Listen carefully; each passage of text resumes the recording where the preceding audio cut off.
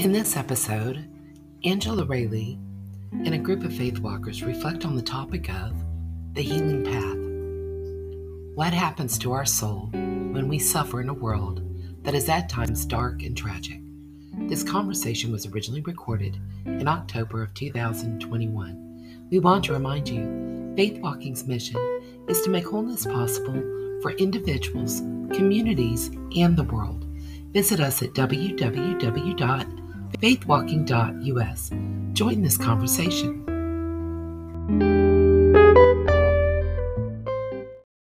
I thought I'd start by reading some key quotes, since I'm sure not everybody had a chance to read it. I always hope to get things out earlier than I do, and strangely, it never happens.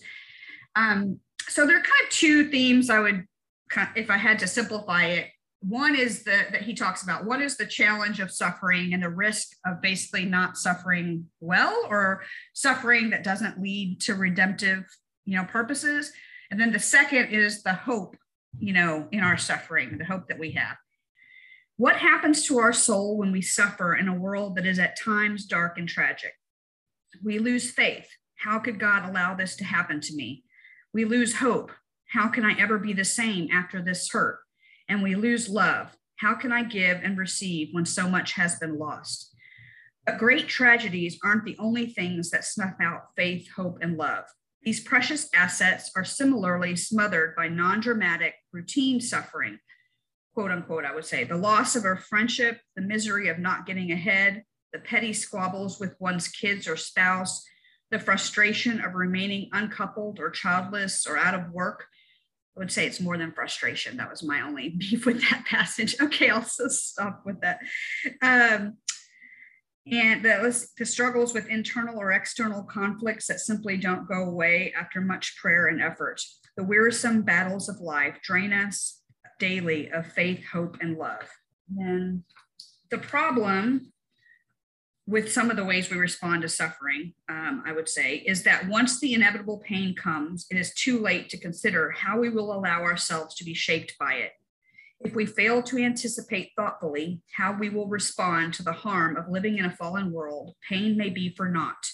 It will either numb or destroy us rather than refine and bless us.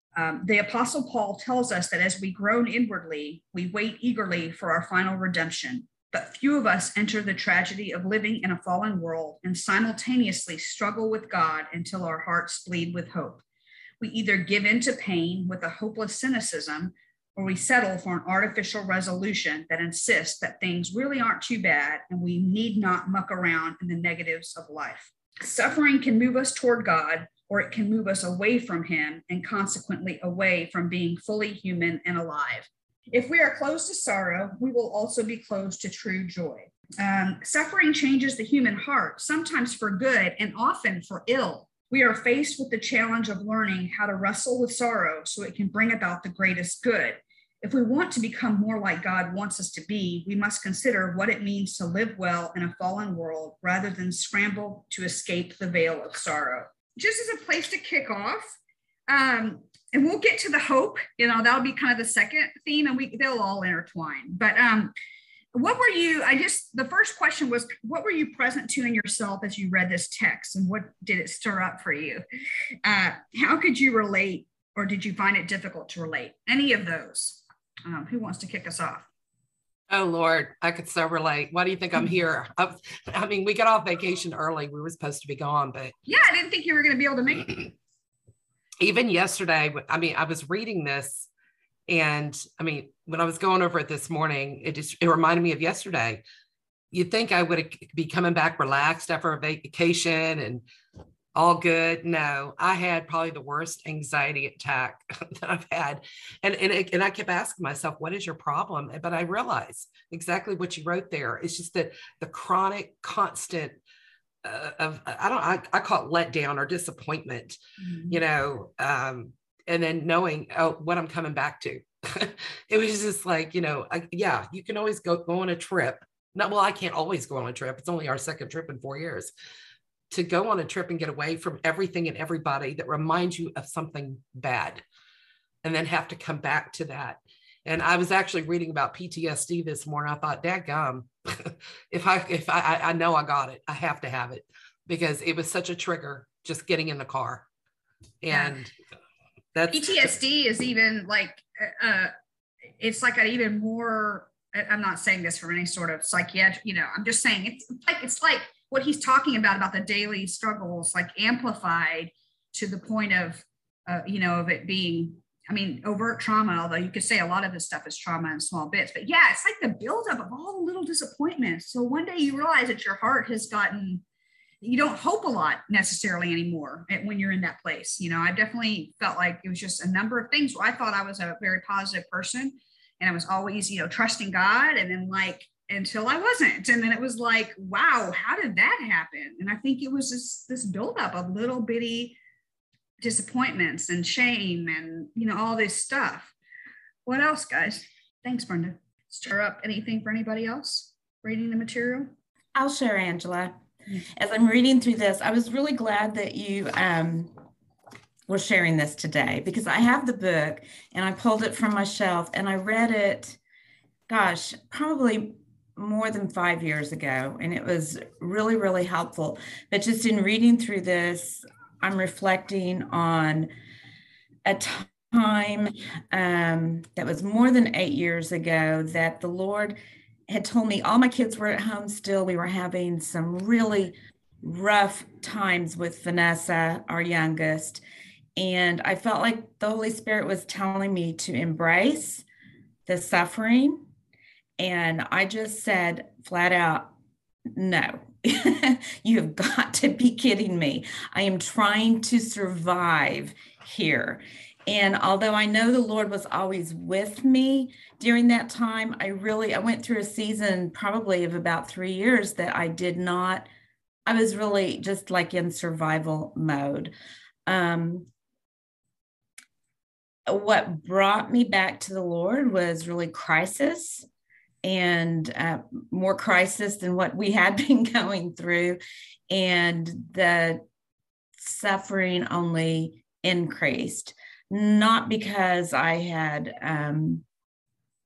refused to embrace it, because I didn't understand really what that meant. But in the last probably 6 to 7 years, it has been very, very intense. And it continues. It's different, but it continues. And when you mentioned like that, and he talks about that green verdant valley that we hope to get on the other side. I can't say that I'm there completely, because it's still there's still a lot of suffering and still a lot of crises and all of that. But the green verdant valley, I've caught glimpses of it, and it looks different than I had anticipated. I think I had anticipated that it would be no more suffering, or that things would work out in whatever ways. But the green verdant valley has more to do with my relationship with the Lord and the things that he's building in me, as opposed to my outside circumstances and what's swirling around in my life. So that was just one thing that I thought about as we were going through this. It's like, I've experienced this so many times. I don't know why I continue to have expectations of how it's going to turn out or how it's going to look or anything like that. I think it's just a matter of me leaving control up to the Lord and let it work out how he wants it to work out, even though at times it can be exceedingly painful. Having those who have a more clinical or more, my story of harm is the biggest and best story of anybody's. And having been in some of those spaces, I just found the beauty of how you captured what he wrote. So refreshing and beautiful, like a waterfall. It was so good to be in the beauty of his words and the truth that he sees so clearly. And as we were talking about, it's hard to see joy when you're in such sorrow and pain. I did a thing for some church leaders in another city back on Tuesday. And I just led them through one of the liturgies of Douglas McKelvey, which is a liturgy for embracing both joy and sorrow. And if you guys would like, I'll put that in the Facebook page, but there's a little bit that I just wanted to read, if that's okay, just like 2 lines.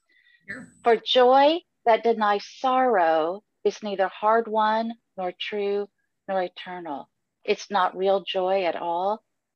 And sorrow that refuses to make space for the return of joy and hope, in the end becomes nothing more than a temple for the worship of my own woundedness. Mm-hmm. We stuck there. Yeah, and it doesn't mean we have to be in joy. It just means to make space. Mm-hmm.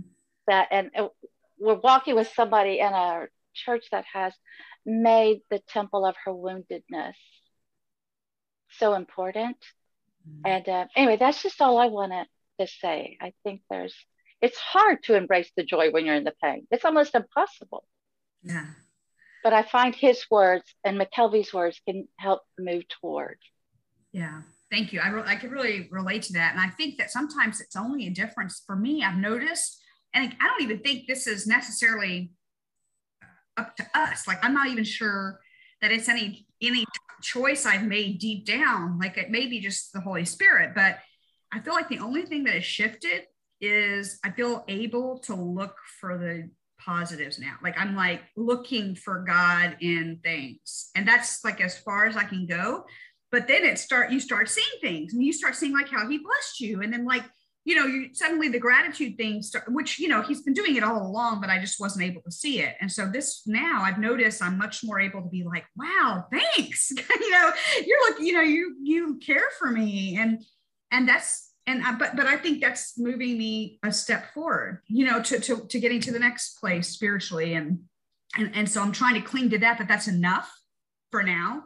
And the fact that, like, having done this assignment, you know, having been assigned to lead today and revisiting this material, just enough of it to present, I want to read the book again. And then I realized myself, I was like, wait, I haven't wanted to read it. And then I literally, you guys, I pulled it out.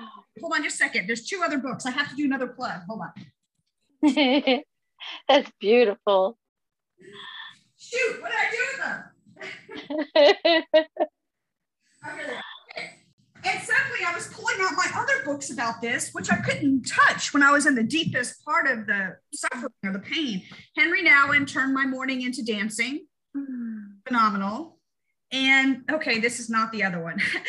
This is The Healing Path. The other one is Larry Crabb's Shattered Dreams. Larry Crabb has worked with Dan Allender a lot over the years. They've co-authored books. And just a quick thing about Dan Allender that you reminded me of, Deborah, his work has primarily been over the years, his specialty or his expertise has been around sexual abuse trauma.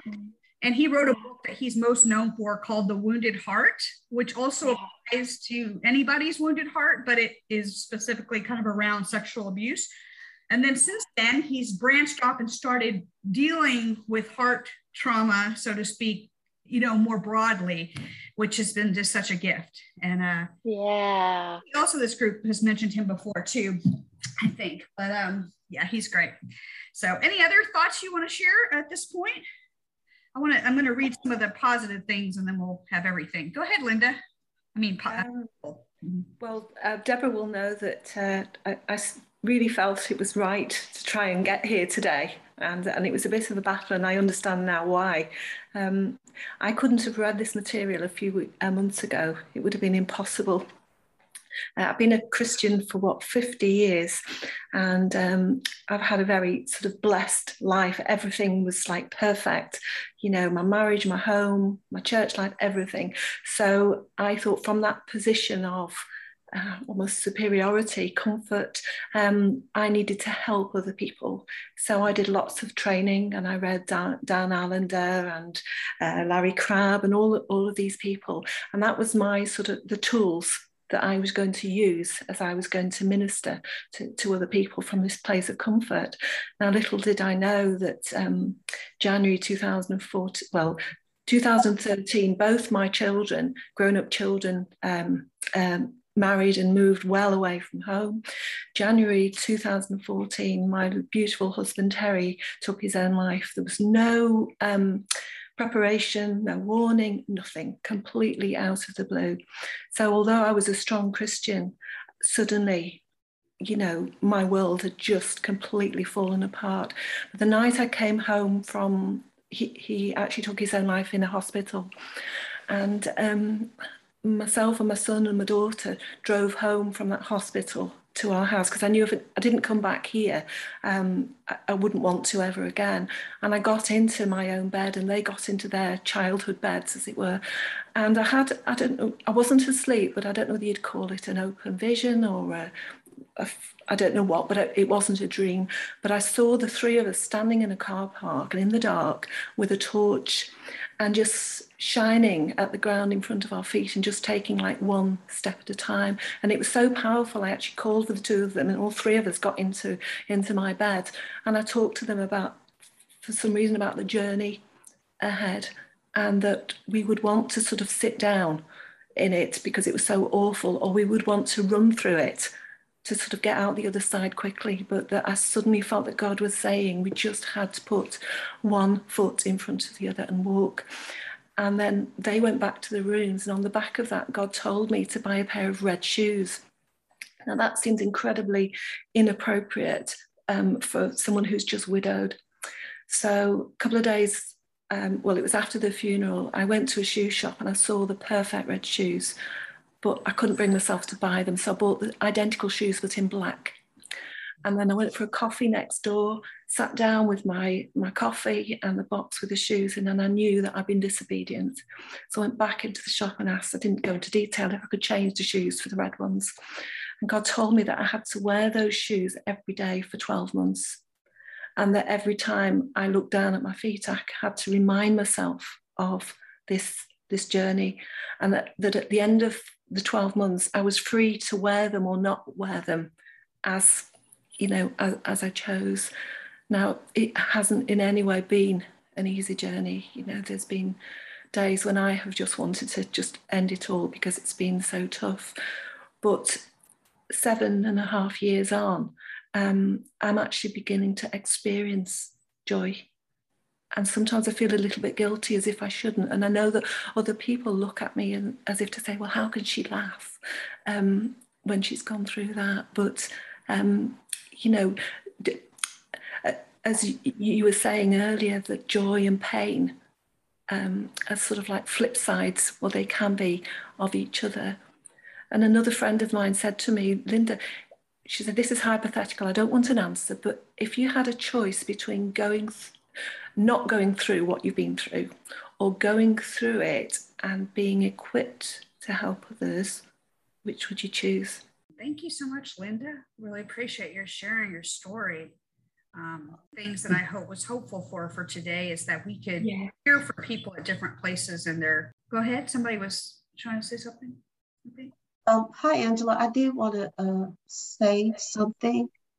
I first want to thank you guys for allowing me to attend. It's very heartwarming, and I also find it very strengthening, as both Brenda and Linda and even you, Angela, were sharing. What was coming to mind is how big our God is. And when we were talking about the suffering either can sometimes make us cynical, I was thinking about, and I think about this often in my own walk with the Lord, that sometimes I feel like my humanity gets in the way of my faith. And then I'm reminded of God's grace, that even in his grace, he understands our humanity. And he allows us to have those times where we are cynical, as Brenda was saying. And I think the important thing is to recover or rebound. You know, we have those times, we have those vents where we scream and yell because things are crazy and out of sorts. And he allows that. But then in our faith, we look up again and we have hope again. And then even that venting time, he uses to strengthen us. So those were the thoughts that I was having. And Linda, my heart does go out to you. And I was thinking as you were talking about this suffering, which as she said, unless you're going through it, you just don't feel it the same. But I was thinking of the goodness of the Lord, that your desire was to minister and to help people. And while this was tragic, he will use it to make you even a better ministry to someone else. So I'm glad I joined today, and you all have given perspective. I feel like the little things I'm struggling with are very small, but even the small things mean a lot to the Lord. But I thank him. One thing I've learned in suffering is, as who was leading us, Angela? I'm sorry, was saying right there at the end, is that when we start to say thank you, even for whatever that struggle is, thank you, Lord. I believe in the scriptures. You are going to make this good for me. You're going to turn it into some kind of good and benefit. That gives me the strength to keep going through, because we can cry and ask him to change the situation, but he knows what he's doing. And sometimes we're in the oven of refinement, and he doesn't take us out until he's got that vessel that he wants. But as we turn that pain and that discomfort and that struggle into thanksgiving, it seems to give us that fuel that we need to keep going forward, that one step at a time. Linda, those red shoes remind me it's a daily journey, one step at a time. So I did want to share that and thank God for allowing us to have those human times, but also strengthening our faith and giving us what we need to be a help and a strength to each other and to one another. So thank you for letting me share. You're so welcome. Thank you so much for sharing, Marilyn. And I think timing is important. I mean, I think it's human to doubt. You know, I think I used to think that that was bad. I mean, even though it seems so cliche to think that doubting is bad, but deep down. And I think it's human to wrestle. And there's a lot going on we don't even know about. Sometimes we can't get out of a phase we're in. And I'm not trying to make excuses, but like sometimes we can't get out of it because we have physical health things going on. We have mental health things going on. We're exhausted, you know, and God gets that. And if it takes 4 years or 40 years, you know, I say 4 years because that's kind of the dark where I feel like I've been, but you know, there's not a time limit. It's a lot, but I think just the position, the posture of trying to be open to just whatever God would have for us in that, maybe that's as much as we can do. And maybe that eventually brings us to the next, you know, to the place that you're talking about, Marilyn, where we can, you know, really redeem that suffering.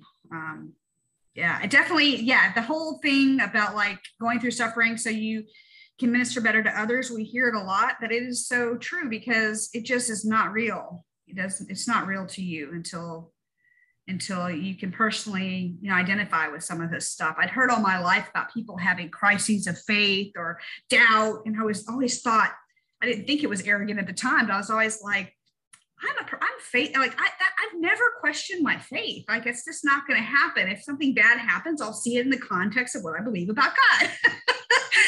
Yeah, well, I was humbled. So I found out, you know, how weak my faith was when that time came.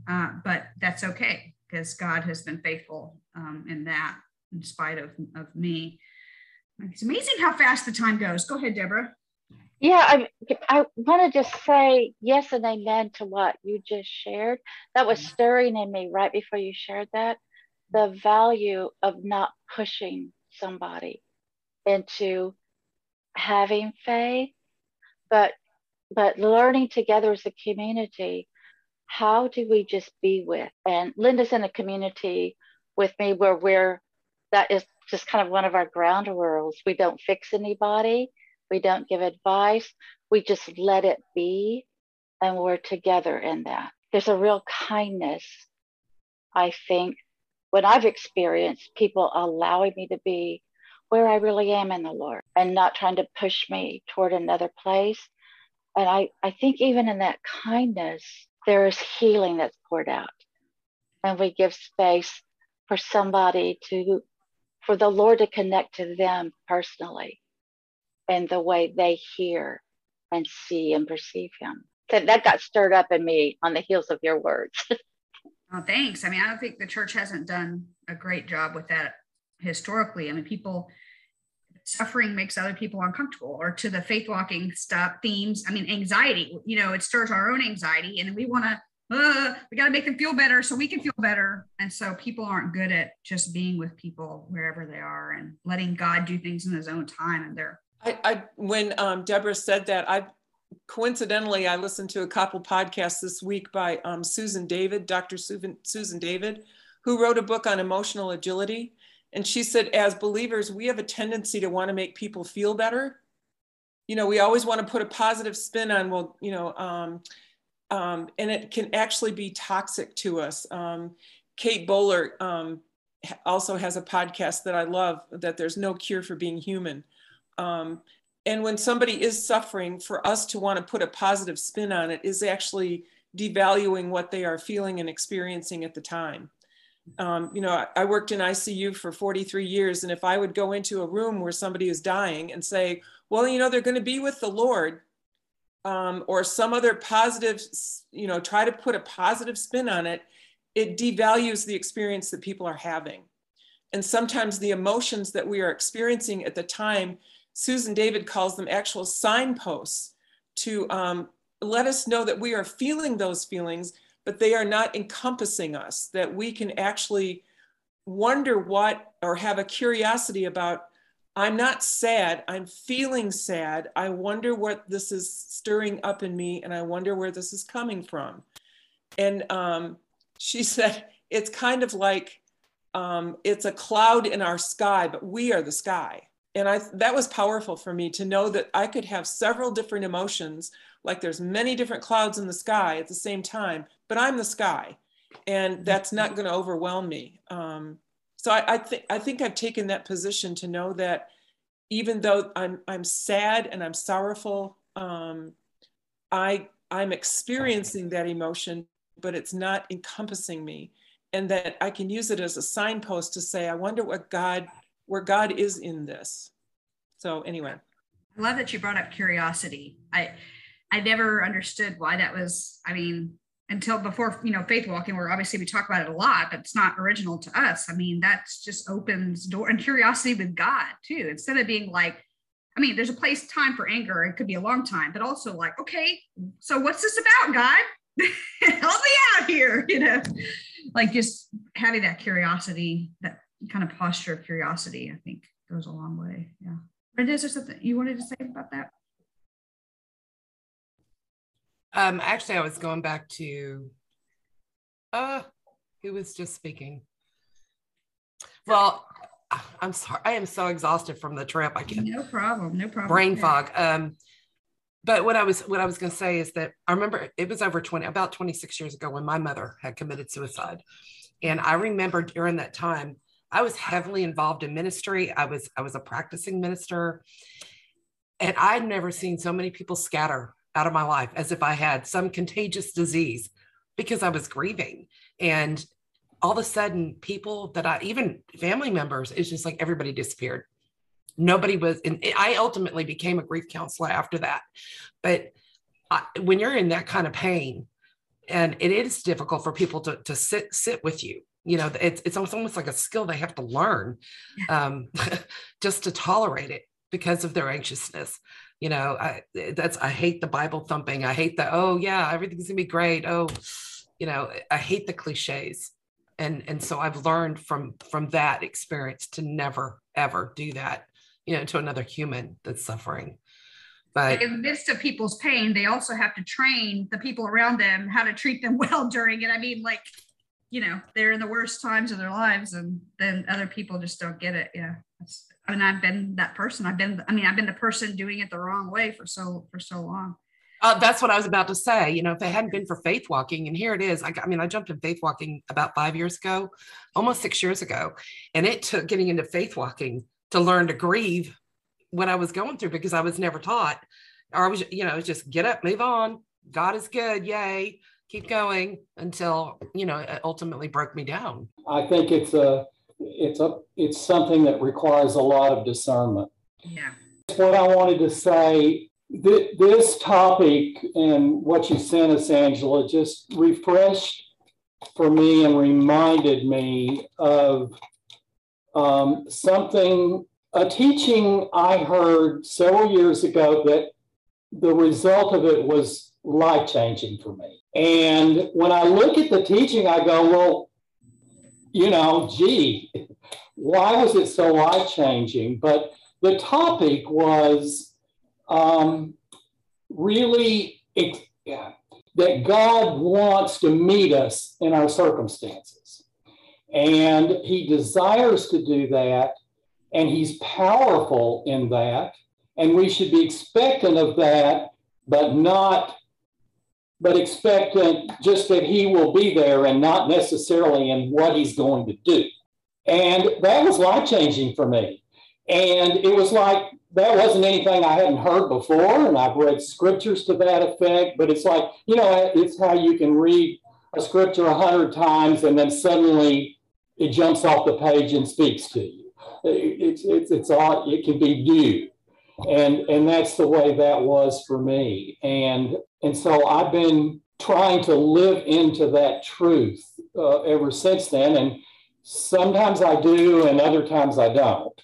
You know, it's a journey. But when I do, I find the Lord to be very powerful and real in those places. It's that his love is so deep and his power is so great, and all of that is so beyond what we sometimes know and experience. Yeah. Thank you. One of the things that I think that I've wrestled with a little bit, and I wanted to get y'all's input on, and you've spoken to it in part, Saul, is this idea of like, how can we, to use his phrase, how can we struggle with God until our hearts bleed with hope? I mean, what does that actually look like?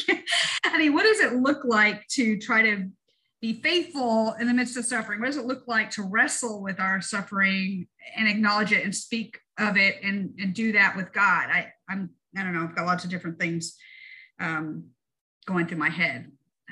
Some of y'all have shared what has encouraged you. Go ahead, Trish. His promise is that he will never leave us. And I hear that Holy Spirit tell me that all the time. It's just like, I will never leave you nor forsake you. I will never leave you nor forsake you.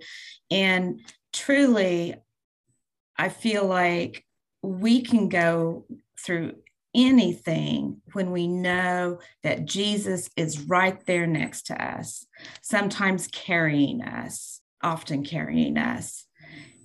And, you know, I don't want to go through any more sorrow or pain more than the next person. But if I know that's the way that Jesus is taking me and that he's never going to leave me, then I can say, okay, whatever it is.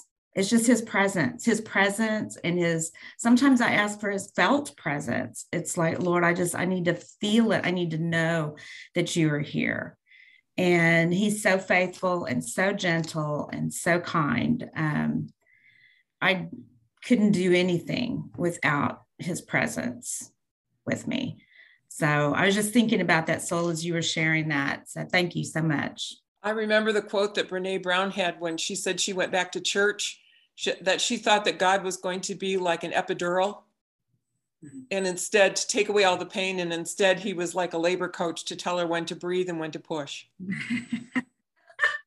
Great image. I haven't even had a baby, but that's a great, yeah. I love that. I've never heard that either. I've had 6 kids. Now I will have that stuck in here. Yeah. I can only imagine. Well, it was Brene Brown. It wasn't me. I know, but still, thanks for sharing it. Appreciate it. Anybody else on any of what we talked about? Hope you have a chance, if you haven't had a chance to read this, or even better, to read the book. You know, can't do justice with a handful of quotes. I wish I could have read some quotes specifically around his ideas around, well, not his, I mean, he would say they were biblical ideas about the healing path and the redemption of suffering. but they are there. So if you haven't had a chance to read the handout, I hope that you will. Anybody else? John, I haven't heard anything from you today. I'm being like Ken now and like calling on people. Oh my goodness, I'm getting drunk on my own power. Can you hear me? A couple of things on that. I know that one of the things that some of us try and do is sometimes I've found that I need a reason or an explanation for something. And there's always an answer and you're digging after the answer. And sometimes there are no answers. And basically all you're doing is standing in your pain. I've found that particularly hard. I remember in 2 occasions when my mother died in particularly trying circumstances, in the same way that other people have mentioned today, and you get the news on the end of a telephone call. And secondly, when we lost one of our children, when my wife didn't go full term, you're basically just standing there in pain, and there are no words. It's like somebody's just said, Jesus, you said you would be with me. And sometimes that is all that, that we have. You promised, your promise is, you will never leave me and you will never forsake me. And it's that time of standing in the pain and choosing to worship because he is worthy. I remember particularly when our child died, didn't go, when my wife didn't go full term, we went to church, and I've never really experienced anything like this. My wife and myself experienced this. So we went to church, and we said, right, okay, we are going to choose to enter in. We made a hardcore decision, if I can use that term, to worship. And it was almost like at that particular time, it was almost like we were in a bubble of his presence, as if God was just surrounding us with within his arms, in that metaphor. And it was a particularly wonderful time in that way. But then you're back to how can I put it? You're then back to the day job of putting one foot in front of the other. And it is painful. And it's walking in that when there are no answers. I think that's the thing that some of us find difficult. And it's just, okay, Jesus, you said you would be with me, and I'm just going to keep on going, irrespective of the pain. Yeah, amen. Thank you, John. Thanks so much for sharing. So have a good weekend, guys. We'll see you next week.